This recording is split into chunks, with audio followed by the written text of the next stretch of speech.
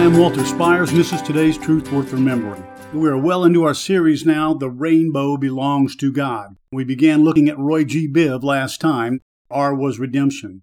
Today we're going to look at the second letter, O. And that letter O obviously stands for obey or obedience. The verse I chose among many is John 14:15. Jesus told his disciples, "If you love me, you will obey my commandments." Some translations say keep.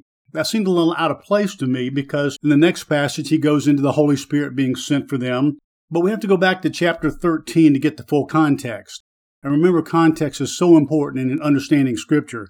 In chapter 13, he was in the upper room where he had washed their feet, and he told them that amazing command. He said, "A new command I give you, that you love one another even as I have loved you." That's the new part of it. He goes on to comfort them.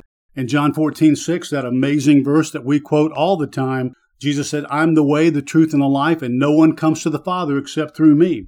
He explained more about his relationship with God, and as he wraps that up, he says, "Look, if you love me, after all I've said and done, after everything you've seen, if you indeed love me, obey my commandments." Obedience is one of the two keys in Scripture that are evidences that we truly do love Jesus Christ and are born again in Him. That's truth worth remembering for Christ's sake. Amen. To learn more about how you can become a Christian, grow in your walk with the Lord, donate to help keep this ministry going strong, and receive freely of all the biblical content, video, audio, and written, go to onlyjesus.life. That's onlyjesus.life.